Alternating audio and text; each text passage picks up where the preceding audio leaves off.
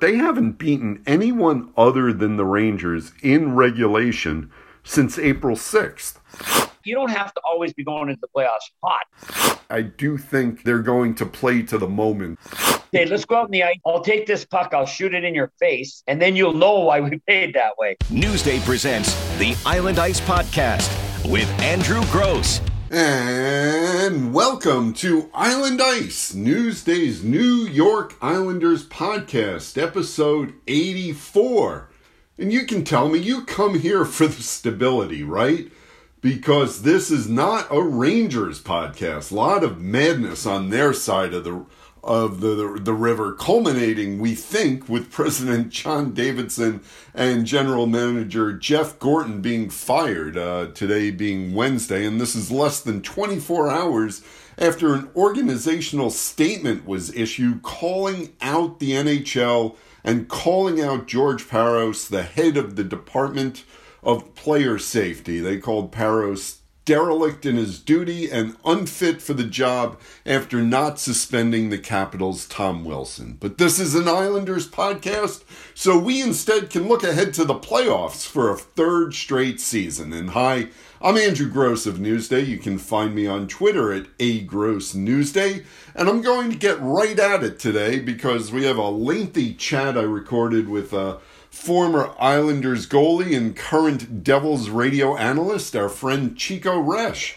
The Islanders and Devils open a two-game set at the Coliseum on Thursday night, so I wanted to talk to Chico about those two games, and also because Semyon Varlamov just broke Chico's team record for a shutout streak.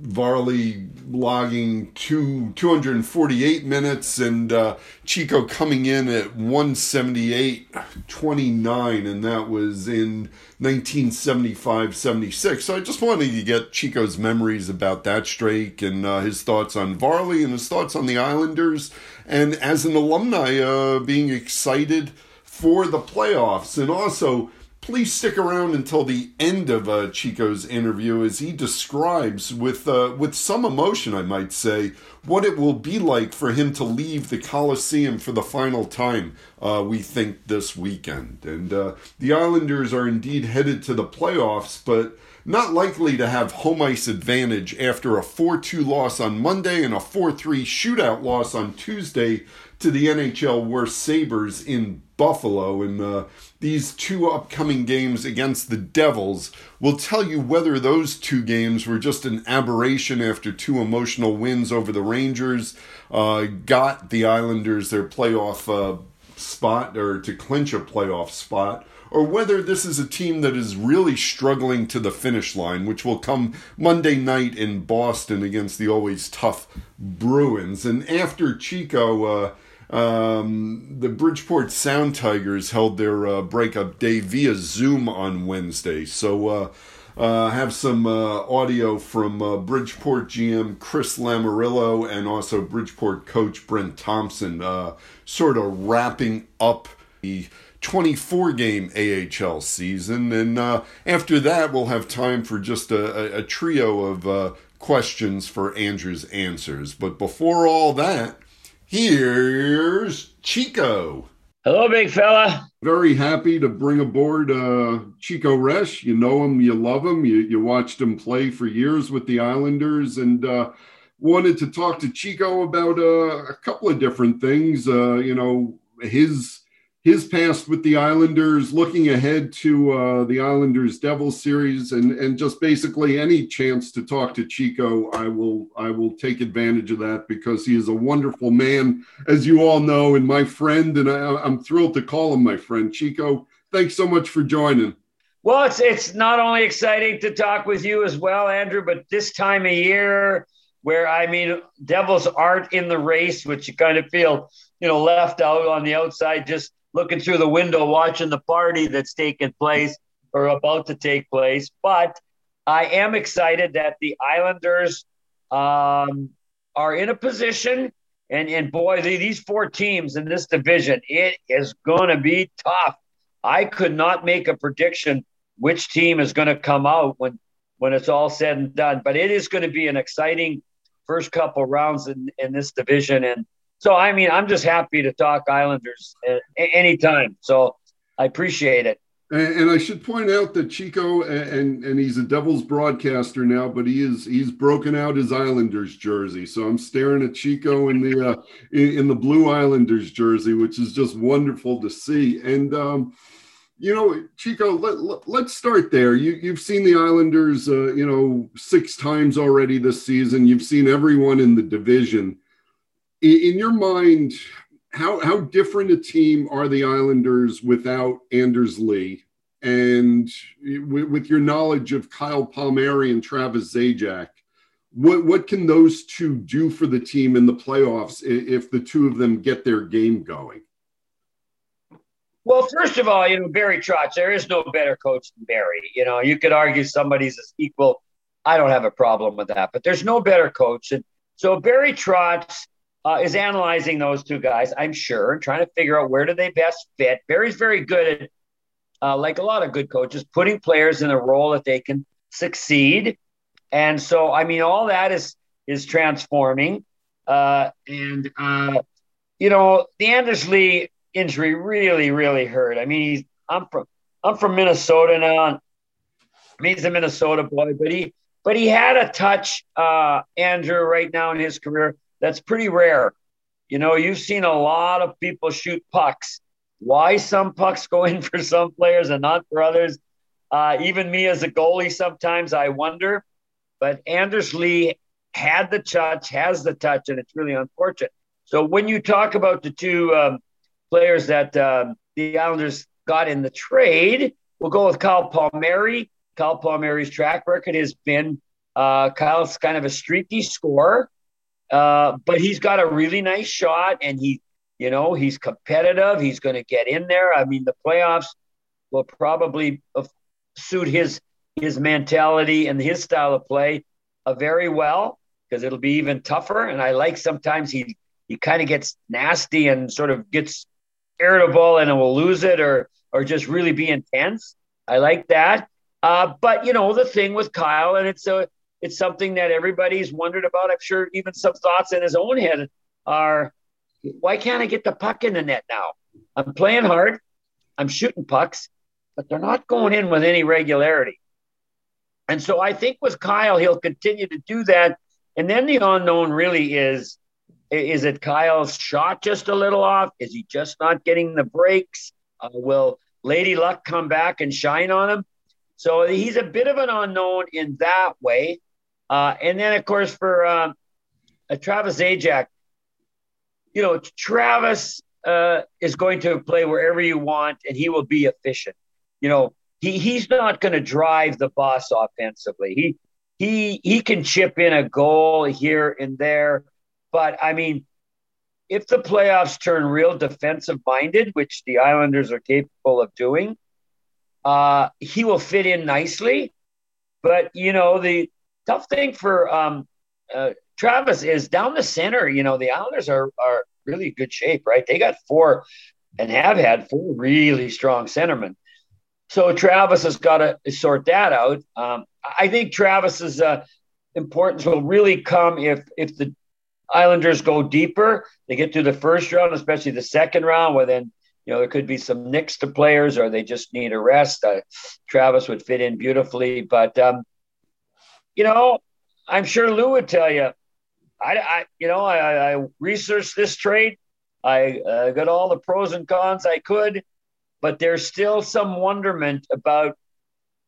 I don't know exactly how these guys are going to perform, and that's what we're all waiting to see, obviously. Yeah, no, absolutely. And again, Kyle Palmieri is, as much as he's a lot like I remember him when I covered the Devils. He's a hard skater.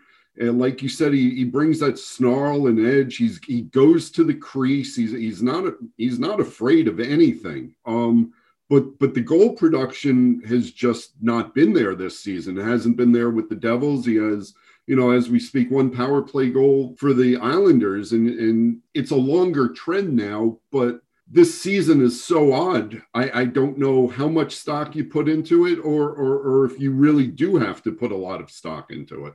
Well, I just got to say, there are guys that are scoring even in this unusual time.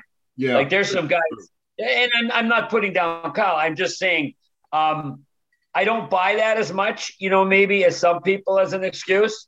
Yeah. Because some players have thrived in their goal scoring.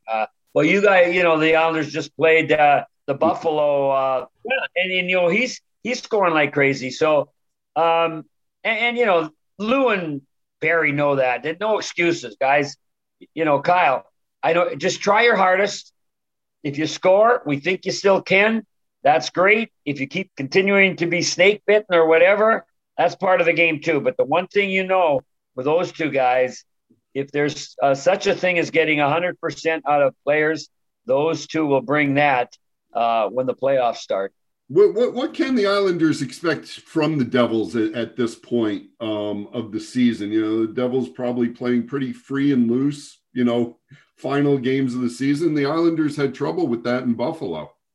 Forgive me, but I don't believe in the free and loose that all of a sudden you just play differently. They're playing the same way. They got a nice structure. They got a group of forwards who are like kindergartners who've been in the classroom, and the teacher says, get out the playground.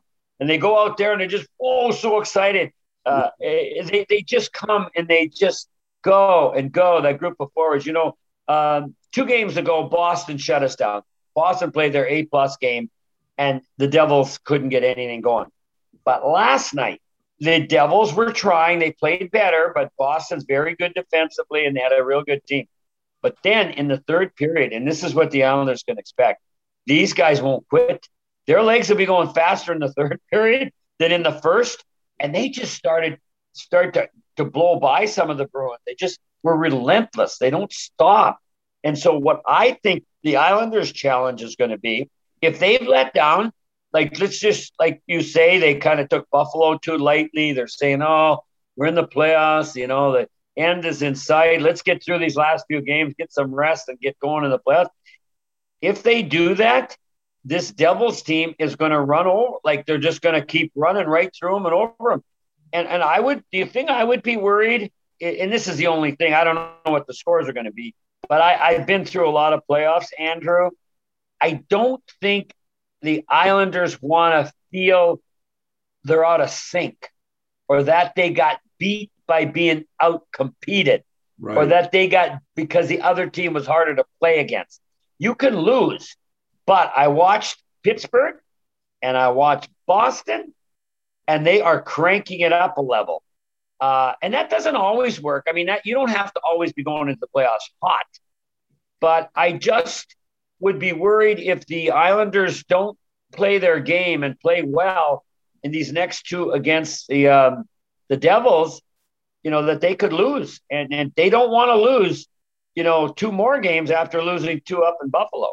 Barry and the players have talked about that, wanting to play their best hockey going into the playoffs. You always want to do that. And I guess that's why Monday's loss in Buffalo was a little troubling, because you saw them get outworked. They got the 2-0 lead and their feet stopped, and I know Barry was very unhappy with that result. Yeah, you're right, Andrew. And he can't really. You can talk about it, but Andrew, all of us, our minds are going in a direction that sometimes is just logical. It's human nature. Like the Islanders have had a long grind, and they play a lot of close games, and games don't come easy for them, wins, I mean. So they're saying, could we just, these teams that are out of the playoffs, could we just get through them and then get really geared up? And I will say this, no, when we won the Cup with the Islanders, we were rolling. I'm trying to think. Most years that we did well, we were rolling into the playoffs. Yeah. But I've seen other teams struggling, and they still do well in the playoffs. But I think the way the Islanders team is built, they got to feel some good vibrations in themselves as well as their team, and that would be the only thing I'd worry about. That they could lose a lot of that if they don't come out and play hard and beat the Devils. I mean, they almost need 2 wins here.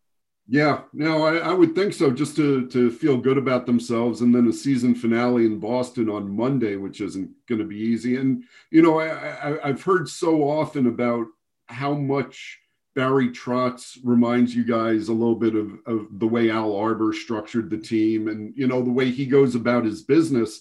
And I also know Chico and the other players from that era always talked about Al wanting the team to be peaking right around this time of the year, right? December could be December, but if you didn't have your game together in March and early April, Al was not a very happy camper. Well, he coached more. He never really micromanaged, but he said, "Hey, I'll let you guys figure it out. We got good leadership. Can't be. It's like a parent. You can't be on your child every single day of the year." So he would let us just kind of find our own way till about February, and then it was okay. Now, I'm going to start to insist on a little more commitment, a little more or the right focus. We're going to cut down on some things that maybe I've let you guys get away with. And the thing about both Barry and Al, Andrew, was when they were getting their point across. And this is also in parenting, you don't want the child, the team, to feel like, I am really mad at you. I am telling you, do you know what I mean? Where you're feeling like they don't like me now, because they're so mad at me, or I did something wrong and he's really angry at me personally. And I guess that's what both those guys can do. They can get their point across, but they don't leave the person receiving it feeling like, oh, the coach doesn't like me. The coach thinks I'm not very good, or whatever those feelings are. Same thing with children. That dad's really upset, and it seems like so simple, but Andrew, those people skills that both Barry and Al had are special, and that's why if it was just a matter of systems and what they say, well, then every coach should just get tapes of them and listen to their whatever, their Zooms and all that, and then just follow that. But it's not that. It's that touch, that people touch, that separates coaches, just like the scoring touch separates hockey players. There's a fine little level of those top end people in both departments, and Al had it, and Barry has it. I wanted to ask you about Semyon Varlamov, you being a goaltender and a guy who has his name in the Islanders record book a lot as well. What have you seen out of Semyon Varlamov over the years? What are you seeing out of him this season? And, what do you like about him as a goalie? Well, he's not full of holes. I mean, I always say, Andrew, it's not the shots that go by you that kill you or the team. It's the shots that go through you. You start creating holes. Like last night, we beat Boston, and Halak's a real good goalie. But Andrew, he got beat on two big goals right through his arm and his body where the blockers held. If he had just stayed tight, he would have been hit with both those goals. But my point is, for any goalie, that's the difference. And when a few holes start creeping in, their play diminishes. So Varlamov, it's going to be the same thing, because with him, and it was like with me and the Islanders, I knew I had a good structure around me. I knew that players were taking the backdoor play, the really difficult one-timers where I have no chance. But that being said, there's a two-edged sword here. People can say, well, Varlamov, yeah, he's playing really well, getting shutouts. Well, no wonder he's playing on, a really good defensive team, right? But then the flip side for the goalie is saying, yeah, I know I am, but I can't make a mistake. I can't be the weak link, because we're not going to score 3 or 4 or 5 goals every night. So there's this trade-off going on. And, I guess, again, I like him. He's had, some good playoffs. But I will say this, Andrew, and he would know this, and it won't get easier when they get out of this division, but I've seen the goalies in the 4 teams that are going to be in our divisional playoffs. and the goaltenders are going to have a huge say. Not that they don't always, Yeah. but, I always say he is going to have to be an impact goalie. He's going to have to be a star quite often in these coming playoffs. And if he is, then he will elevate the respect that people have for him. Not that I doubt him, but quite honestly, I got to see him under this extreme pressure coming up to get a really good evaluation of him. Yeah, no, it's a good point. He played well in the playoffs last season. But it's always a prove it league. So you got to do it again and again. And again, that's one of the things that the Islanders of the mid to late 70s and the 80s were so good at, was they proved it again and again and again. Chico, Semyon, he went on a shutout streak of 248 minutes. And, you had held the team's shutout record previous to that. You were at 178 minutes. He's also Varley's also got 7 shutouts this season. That was your club record, and you still have the team record of 208 for goals against set in 75-76. I just wanted to ask you about your shutout streak in 75-76 and what you remember about it. And was it the proverbial, as they talk about goalies getting this string where all of a sudden the puck looks like this big, beach ball coming at you? Yeah, no, that is all true. And there's an internal feeling going on that not only are you going to be good, you're going to be lucky. And you have to have both. You have to have, the worst feeling is when you play a situation right and it shot wide and it hit a skate and went in, or it hit the goalpost and went in, rather than hitting the goalpost and go out. So the two have to come together. And they obviously were for Varley there, and they were for me too. And then you get on a roll and you get this invincible feeling. And then the team gets into it as well. But what's always interesting when you come out of that, and who would have thought it would be Buffalo that was going to, put an end to all this. And not only that, but it was going to be a 28-year-old goalie that was going to beat the Islanders.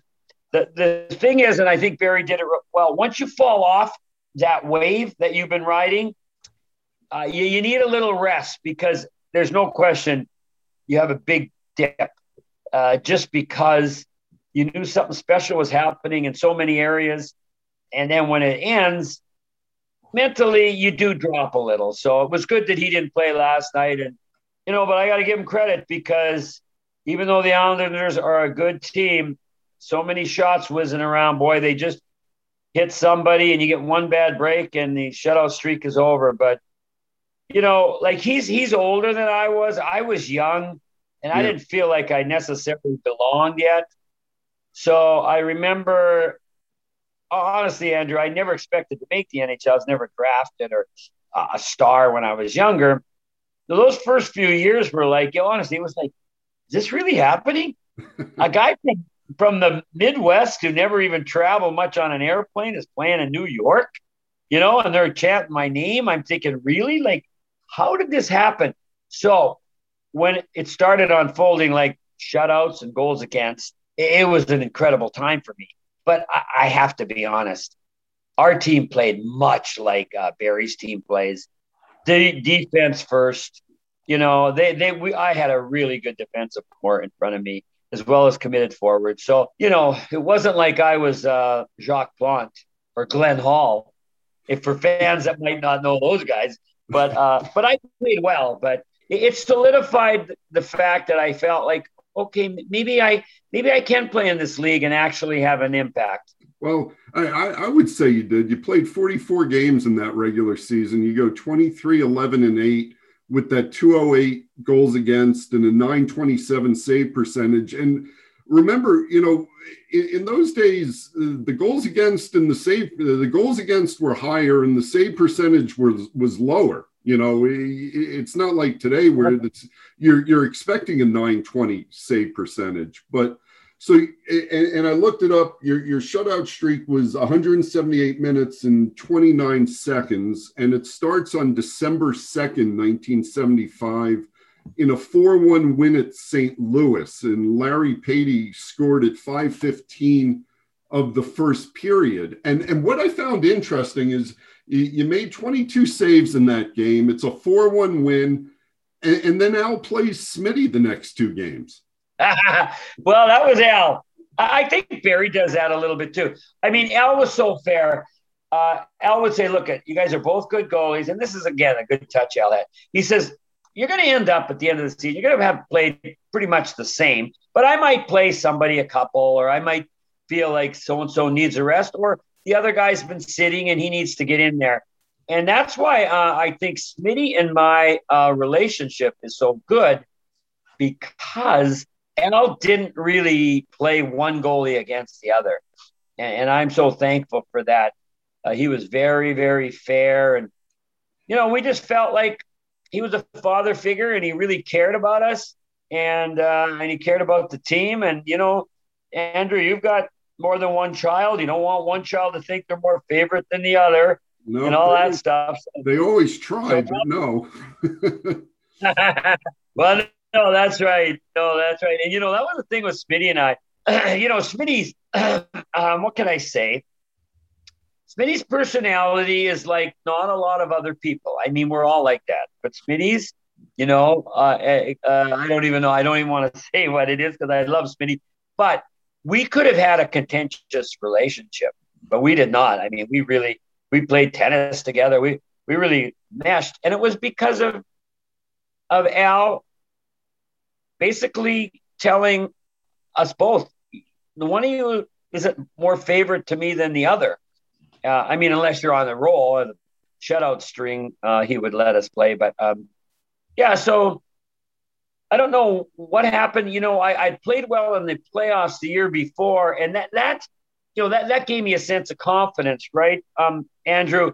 But it was a short, month and a half or whatever it was. But I hadn't established myself over the long haul of a league duration. And so that's why that season just really helped me understand. And you talk about save percent of goals against. Remember, we're coached by goalies who didn't wear masks. They're not going to go down in the butterfly and stick their face there. You've seen it, Andrew. How many goalies this year have been hitting the head with shots? You got no mask on? You ain't leaving that game on your feet. You're being carried out in a stretcher. Yeah. My point is, so that's why we stood up more. That's why we gave the 2-pad slide. That's why we did quirky things. And people say, why'd you play goal like that? I want to say, let's go out on the ice. I'll take this puck. I'll shoot it in your face. And then you'll know why we played that way. And the masks you did wear are nothing like today. I mean, so, even though, you weren't going maskless, it wasn't like you had 100% protection. It was still a fear factor. There's no fear factor now for goalies. There isn't. And I'm not good for them, but they're not afraid of getting hit with a rocket. But when you have like Reggie Leach and Guy Lafleur or Bobby Hall or somebody ripping them up at your head, trying to intimidate you, you knew this would help. But remember, the stick went through here and ended Bernie Parent, the great goalie's a career. And somebody else got hit through the eye. So it was a big improvement, Andrew, but it wasn't like you're totally safe. And so we played a little different, right? Yeah. I mean, I made a lot of, I'll tell you this. In the history of the National Hockey League, I made more of these saves with my eyes closed than anybody else. Because there were sometimes I just said, I couldn't move on it. It was just I missed the slap shots because you had the big hook, right? Yeah. And for the fan, that stick would come up and you just thought, oh, what's going to happen? Now they got the snappers with the wristers and the sticks are so flexible. There's still good velocity. But back then, oh my goodness, those guys. And you would say in the room, I remember Bobby Nystrom or somebody say, hey, somebody waste one. Try to hit that goalie in the head from a bad angle And then the next time you shoot, he'll be pulling up and we'll shoot it low. So, I mean, it was part of the strategy to try to hit the goalie in the head and shake him up a little. So, all right, just wrapping up your shutout streak. So I said Smitty played the next two games. That was after you beat the Blues 4-1 in St. Louis. Smitty's in for a 6-1 win over the Penguins at the Coliseum. He made 31 saves in that. And then 2 days later, you open up a home and home with the Sabres. Smitty gets the first game. You guys lose 4-2 at the Coliseum. Jerry Desjardins, who was an original Islander, I believe, made 31 saves in that game for the Sabres. And then you go to Buffalo, and it's December 7th, 75, and now it's your next start after the St. Louis game. And you win 3-0. You made 22 saves. Clark Gillies had 2 third-period goals. What I wanted to remind people is these aren't the modern day Sabres. That was a team, coming off a Stanley Cup final, right? Oh yeah. Yeah. They had the French connection still, and Danny Gare, and Lindy Ruff. No, Lindy Ruff wasn't there yet. No, sorry, not Lindy. But they had trying to think of Jerry Korab. I mean, they had a really well-oiled team. They should have won. They should have beat Philly, but the rules were different, Andrew, and they just got beat up by Philly. And but anyway, you know what I remember about the old auditorium there? When you're playing Buffalo, I could still see it would be like a goalie now watching Barzal skate behind his net down at the other end and start coming up the ice. I mean, Gilbert Perreault, his lateral movement, you're in the net and you're saying, just stay still. He's not here yet. Quit trying to move with him. But it was quite a sight to see. He was one of the greatest players that's underrated. The whole French connection line with Martin, it was just a brilliant line. But Perreault obviously was an amazing player that he played in a smaller market, so not as many people might have seen him. No, you're right, Andrew. And remember, this is the thing that people have to remember. They won't get it. Slashing, hooking, cross-checking was considered part of what you could do to slow down or intimidate your opponent. The referees, I often thought, if you got that cross-check, you would call a penalty. They didn't realize that some of that stuff left a lasting memory. And Gilbert Perreault, because he had and in traffic, he would just get whacked and hacked and, but he kept coming. So that was, to me, made him even greater because he could fight through not just a legal physical resistance, but all that illegal stuff that was taking place in hockey. And, so he was an incredible player. Incredible. Yeah. So you win that game, and then 2 nights later, you beat the North Stars, the Minnesota North Stars, 6-0 at the Coliseum. Again, 22 saves. So, the Islanders not giving up a lot of shots. I just love the names that you played in that game. Cesar Maniago was the opposing goalie. And I looked at the North Stars lineup, and both Glenn Sather and Lou Nanne played for the North Stars that night. So you win 6-0. Yeah. I don't, so the streak continues, and then you get another start. December 12th, 75, you go down to Atlanta, and this is what you're talking about. The Sabres snap Varlamov streak, and the Atlanta Flames were not a very good team. And it's a 3-3 tie in Atlanta. Kurt Bennett finally scores on you real quick, 3:44 into the first period. And then the Flames come back, score 2 goals in the third period. You tie with Danny Bouchard in the other net.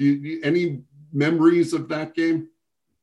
Yeah, I remember the streak being broken. And again, like I say, then you get a little disappointed. Atlanta was tough because, there weren't Southern teams then.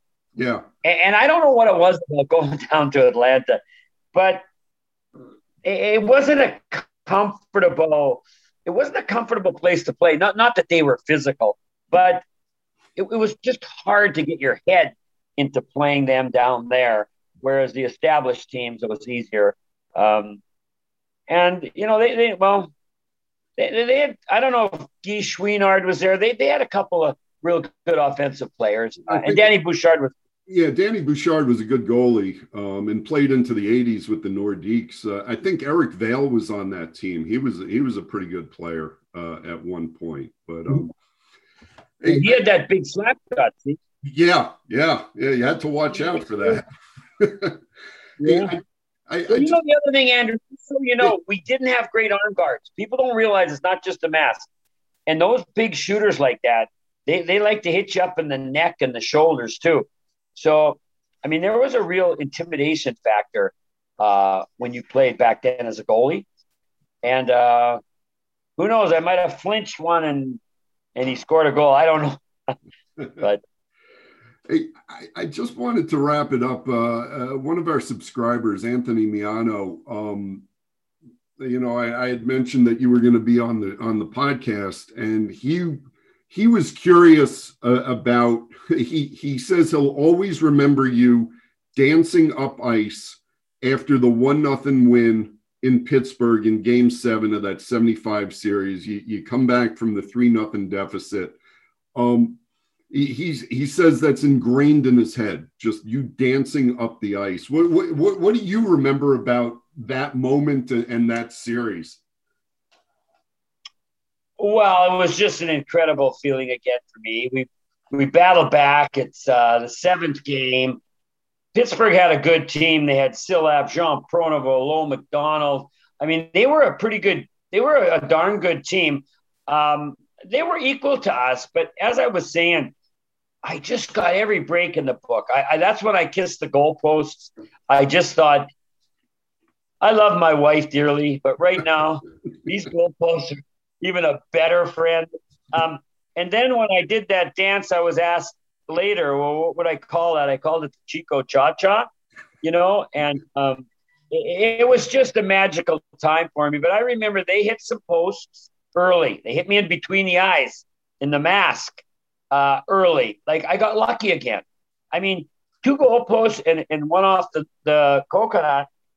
They could have been up at least 2-0, certainly 1. But that invincibility that we were talking about with Varlamov or whoever who's on this roll, it's just the best feeling, because it's not just about you playing well. It's also that Dick Irvin was a great old player and coach. He's in the Hall of Fame, and he coined the phrase, and Doc Emmerich and I used to use it, the unseen hand.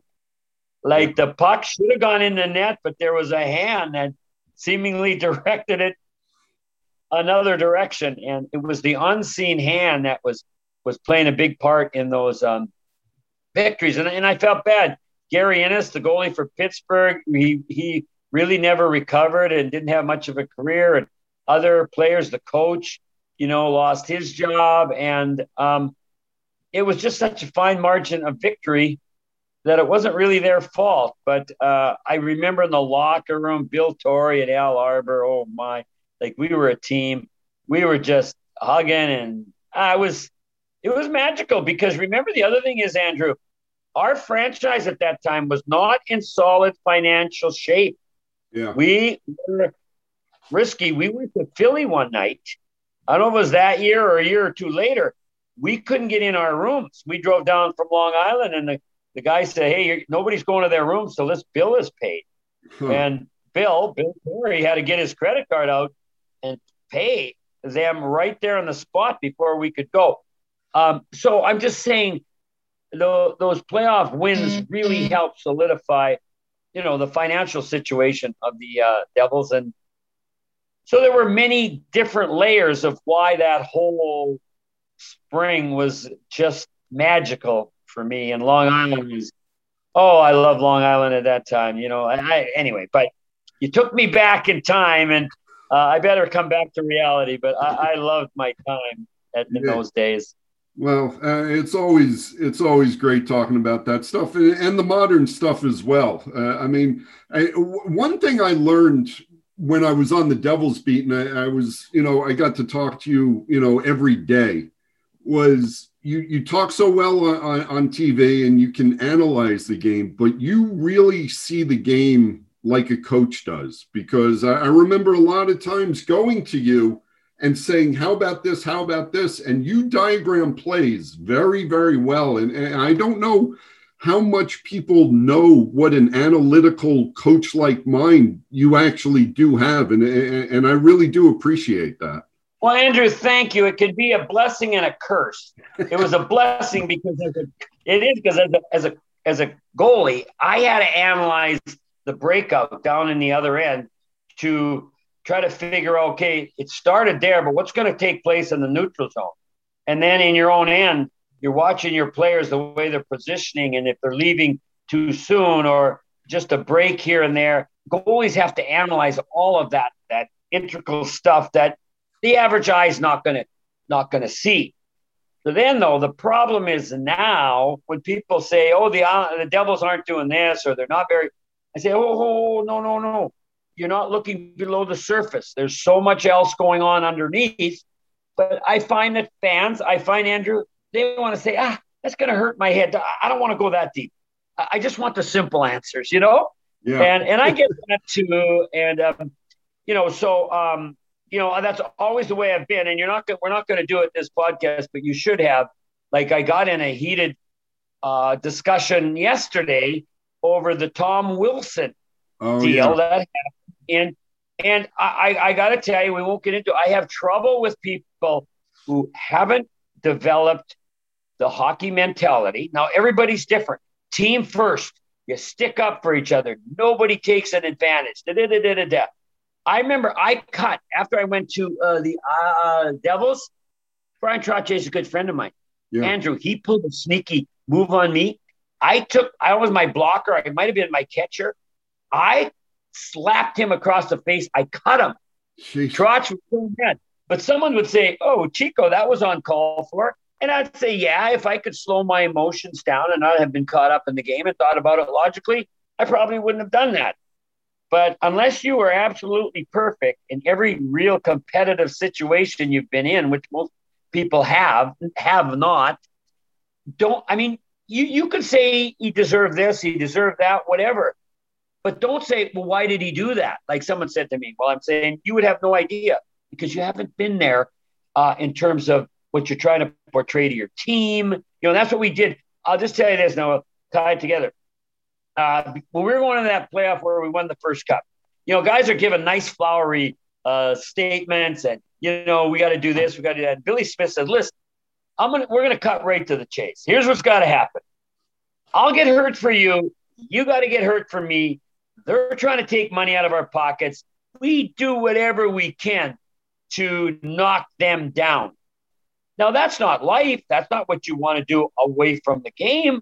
But on the ice, that hockey back then was a lot of that. So my point is, Andrew, seeing below the surface of things is something that we all got to step back and really look at. And, and I always did that because I always try to cut people some grace and favor and say, hey, there but the grace of God goes me. I could have snapped. I remember I wanted to spear Bobby Clarke in the face so bad a couple times, Andrew.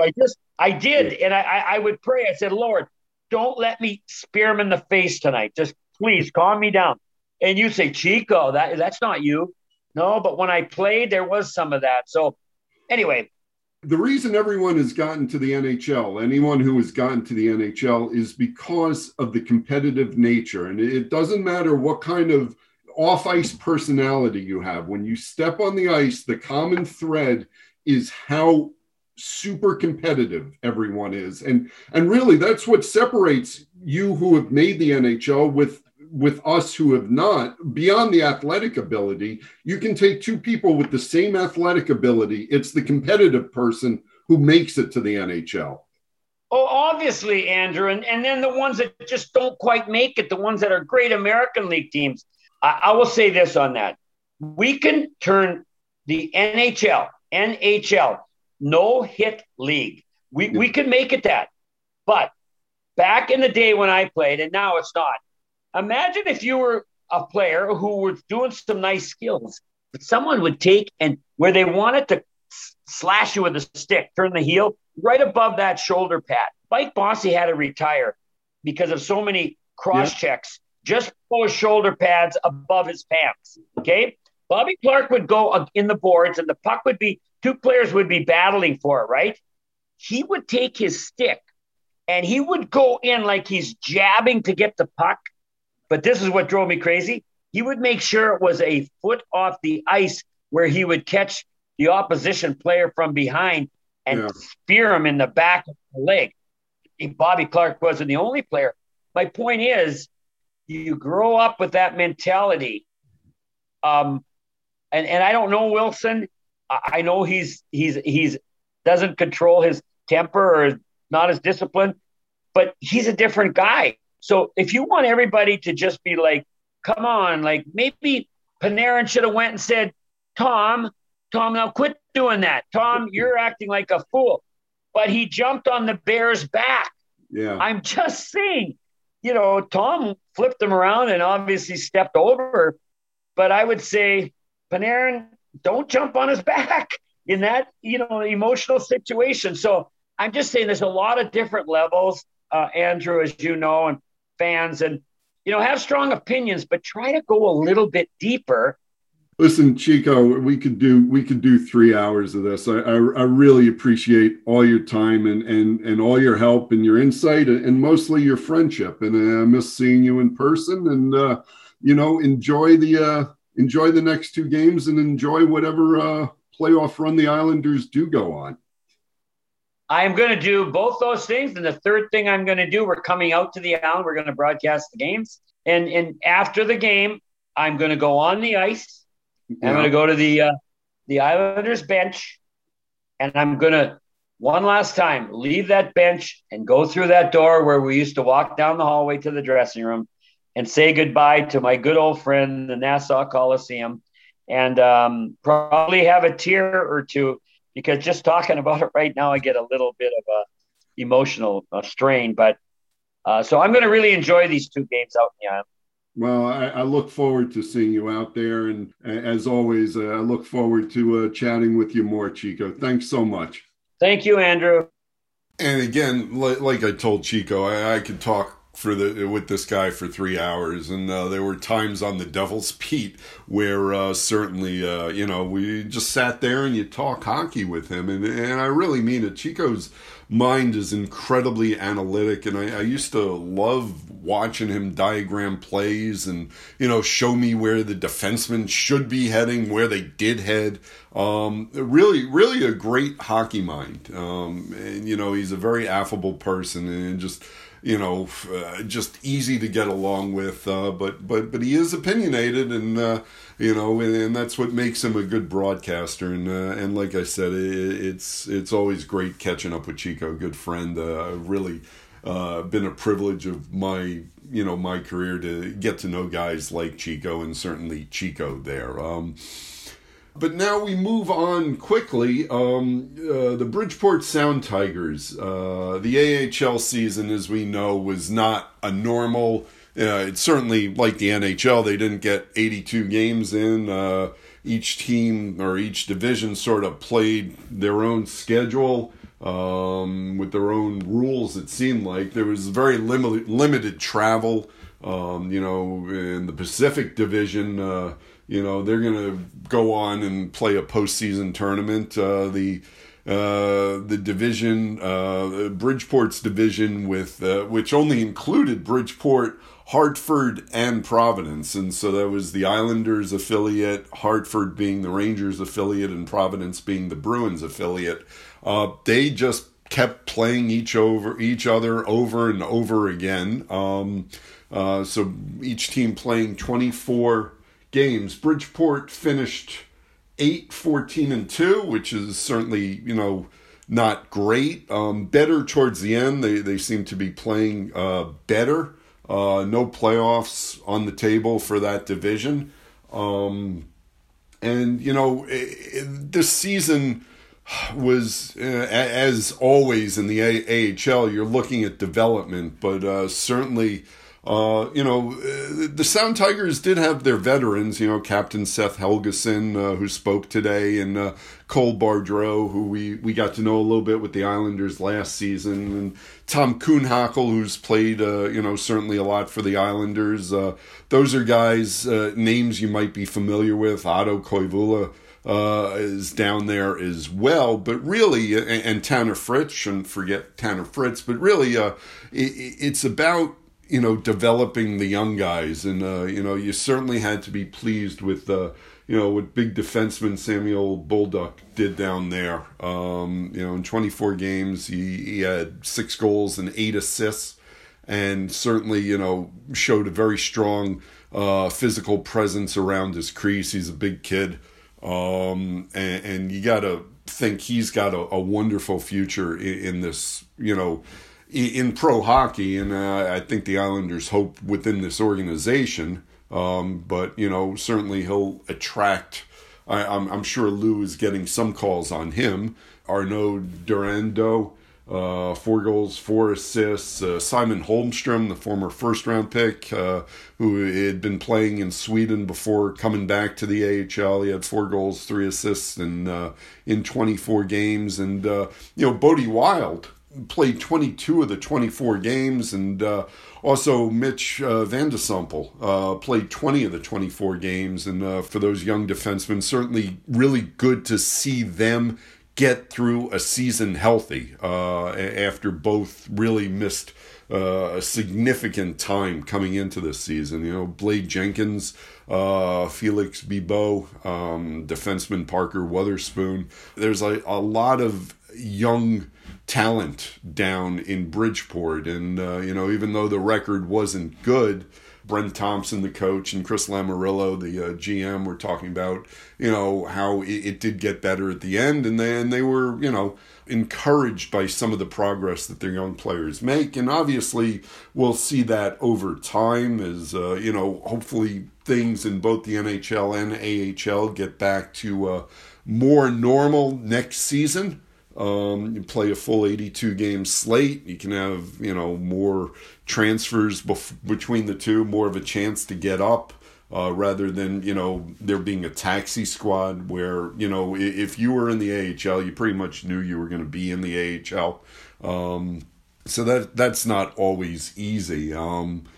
Again, like I said, Chris Lamoriello and Brent Thompson both speaking about the season today, and going to play you just 3 clips from this. But Chris Lamoriello starts out, and he was asked, just exactly how to assess this unique season in terms of development. We just ran out of time, and that was something that we knew we were going to have an issue with.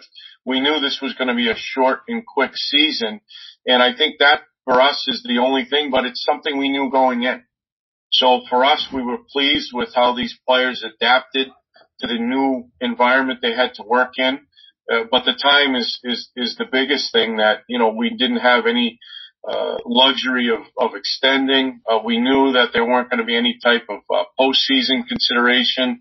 So this was basically a very tight exercise, and we're going to make the best of it and certainly apply the best program moving forward for these players to continue to build off of what they went through this year, because I do think there's going to be great benefit from it, but it's going to be different benefit. It's not going to be a normal season to sit there and look back on.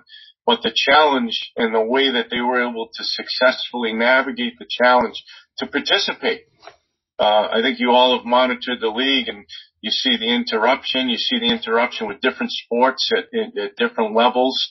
So, this was no small feat to do what they did. And I think that's the biggest thing that we'll be able to look back on, is that they were able to get through something very, very differently. And that's the biggest thing that, I'm going to take from this. But we were satisfied with a lot of things that these kids did show us on and off the ice. And Chris Lamoriello was also asked how hard he's going to look at that 8-14-2 record when he's evaluating what happened this season. How significant is that record given the circumstances? And as you'll hear Chris say, it is significant. Well, I think any time that you play, Andrew, anytime you practice, you're trying to win the practice. You're trying to win the game. And I think the record is always something you have to look at. So, for us, we're disappointed, to be on the wrong side of 500. We were satisfied with some of the things that we went through during the year. And I think if you look at the last few weeks, we were happy to, maybe make some adjustments and then see some positive result in those adjustments. But there's no question you have to look at the record. You have to look at all of the statistics, both individually and collectively, to manage any type of adjustments, to manage any type of developmental direction that you want to have moving forward. So I think it's always important, but you have to keep in perspective how you, I think, introduce this environment in this season to make sure that you're not, overanalyzing something or you're minimizing something, which you can never minimize a record. You can sit there and you can speak to why something may have not gone well, but I don't care if you go 24-0, you go 0-24. There's something you're always going to have to address, and there's something you're always going to have to make sure you look at to improve. And that's what development is about. These players, are here for a reason, and you have to make sure you continue to evaluate, assess, and certainly reflect upon any results, again, whether it's collective or individual. And finally, Coach Brent Thompson spoke about they're always, everything is a learning experience, right? So even though they only played 24 games here, and it was not a normal season in terms of players being able to congregate, outside really of the rink, is still, there's a COVID-19 pandemic. So players were under strict guidelines and, and also, and then, we don't have audio on this, or I didn't cut any of it out.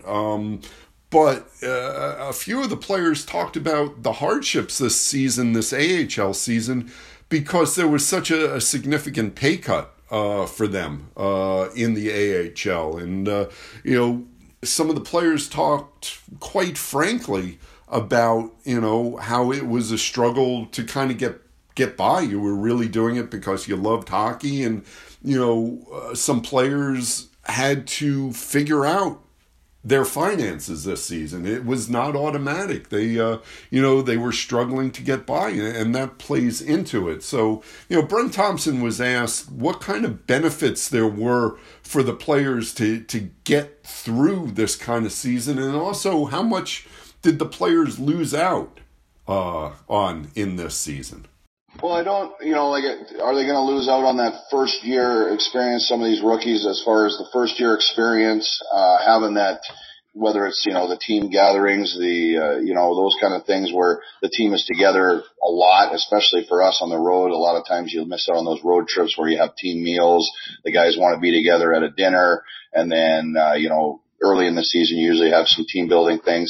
That was a lot different this year, and those guys are going to miss out on that, but they're going to be able to do it next year. And I think that's one of the things they got to know each other, but next year hopefully it'll be a little bit better where we can have the team building that we want to build that chemistry hopefully earlier.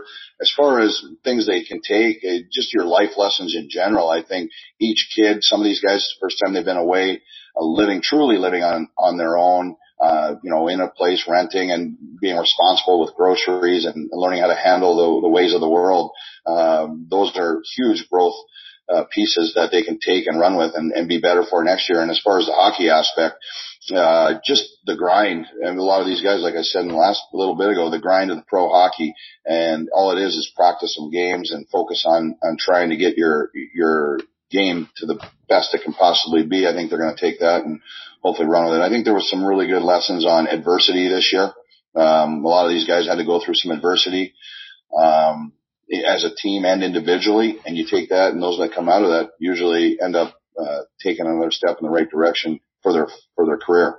So that was Brent Thompson and Chris Lamoriello talking about Bridgeport's season. And now, as I said, we're going to do a brief few questions here for Andrew's Answers. It's time for your questions with Andrew's Answers. And again, we're taking our 3 questions here from Newsday Islanders Text, the Newsday subscription service, which is your best bet for direct one-on-one communication with me. You can text 631-303-3766 or go to newsday.com/Isles Text to start your 14-day trial subscription. Again, the texting number was 631-303-3766. And we'll start with Michael Tricarico, who says, can the Islanders flip a switch and perform in the playoffs like the team that got to the Eastern Conference Finals last season, or are we looking at an early playoff exit? Because it sure is starting to feel like the latter.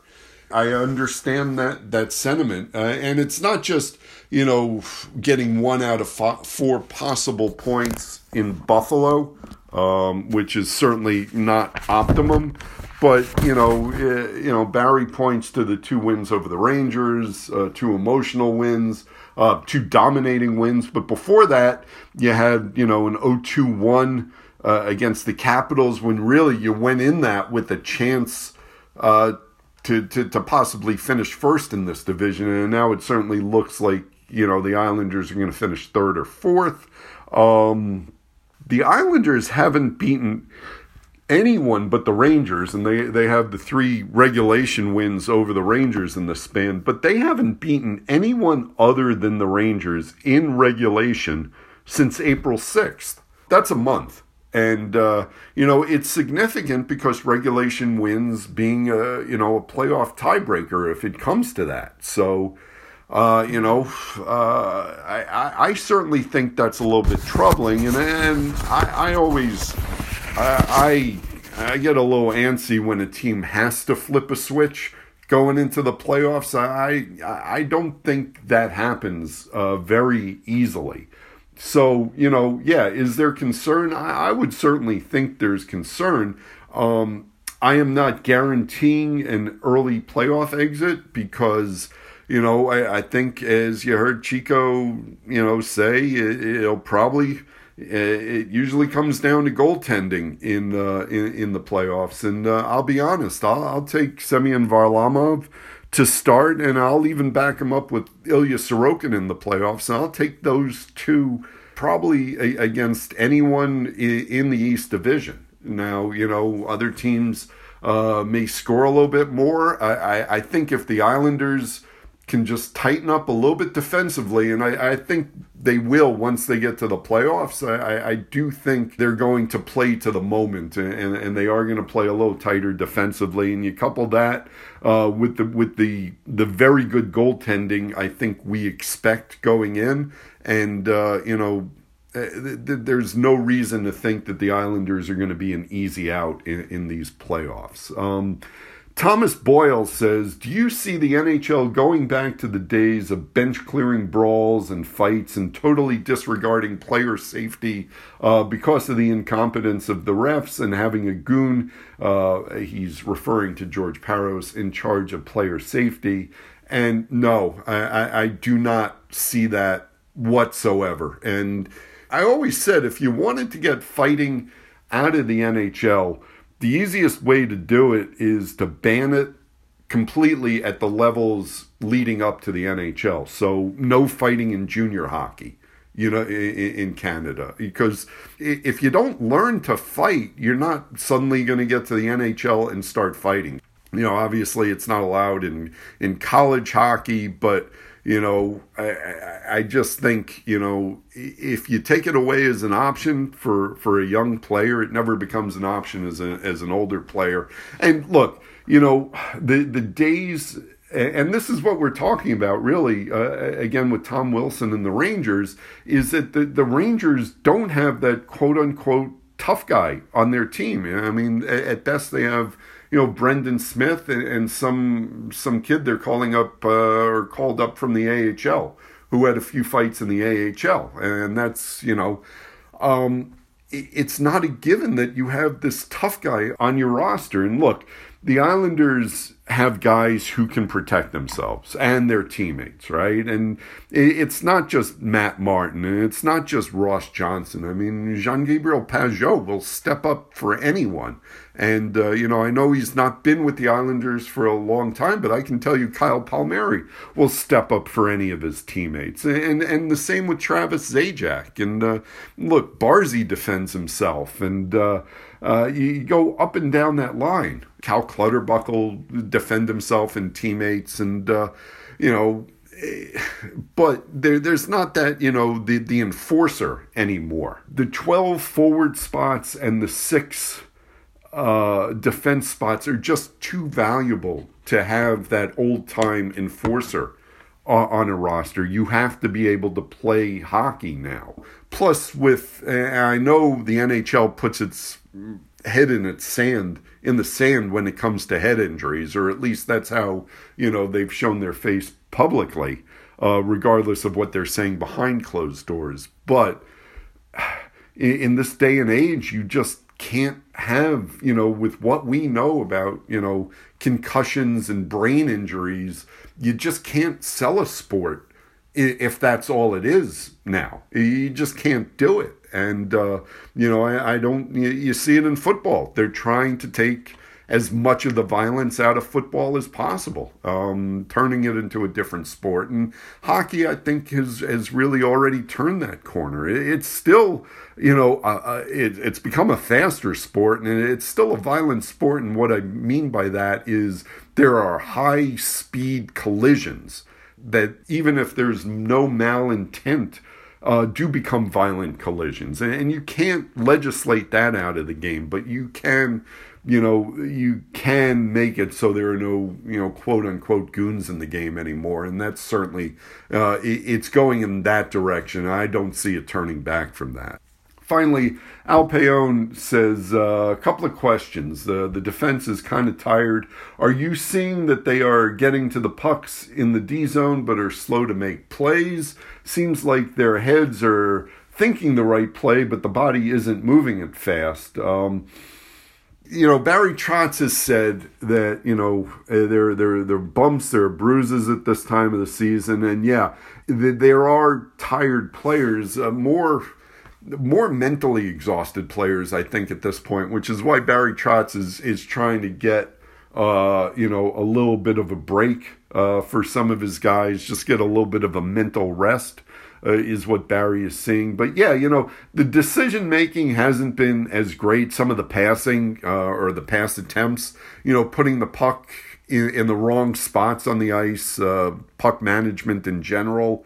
And, the Islanders just, certainly in that first game in Buffalo, the 4-2 loss, they get up 2-0 in the second period, and you could just see it. Their legs stop moving, and when the legs stop moving, that's, you get beat to all the 50-50 pucks, you lose all your wall battles, and that's what I saw out of that game. So I don't even know if their heads are thinking the right play. Like I said, I think there have been some questionable decisions. And it's not just the defense. When I'm talking 5-man units, but yeah, in the defensive zone, it's been a little bit of a struggle to break out at times, and I think it's the decision making and getting hemmed in because you're not winning those wall battles and those 50-50 battles, and so that has got to change, and that's why Barry's looking to give teams a little bit of rest. And I'm sorry, Al, I see the second part of the question was to about Chico. Islanders known as a team who kind of quote unquote choked a few times, but learned through some tough series.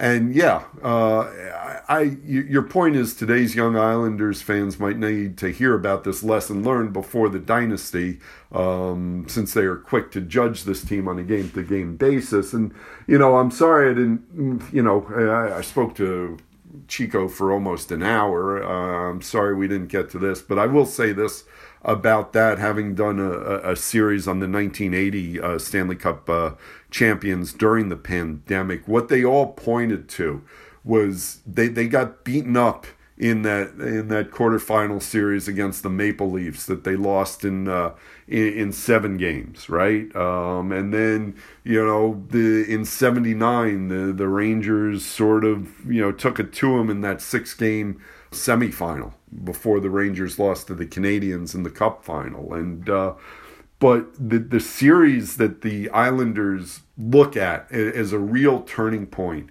was when they literally beat up the big bad Bruins on their way to the 1980 Stanley Cup championship, their first time lifting the cup.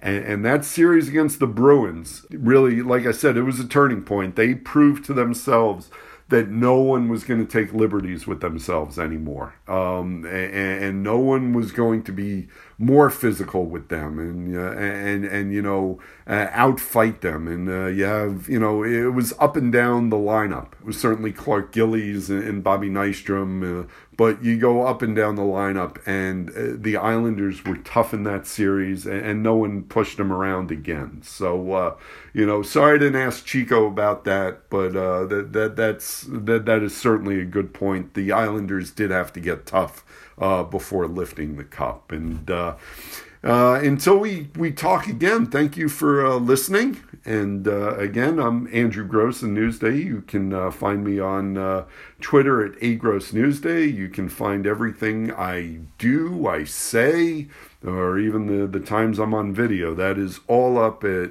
newsday.com/Isles. And thank you again to Chico Resch, and thanks to the guys in Bridgeport, Chris Lamarillo, the GM, and Brent Thompson, the coach, and all the players who spent time doing Zoom interviews on Breakup Day. And thank you for listening. Thank you for the questions. And until next time, happy hockey, everybody.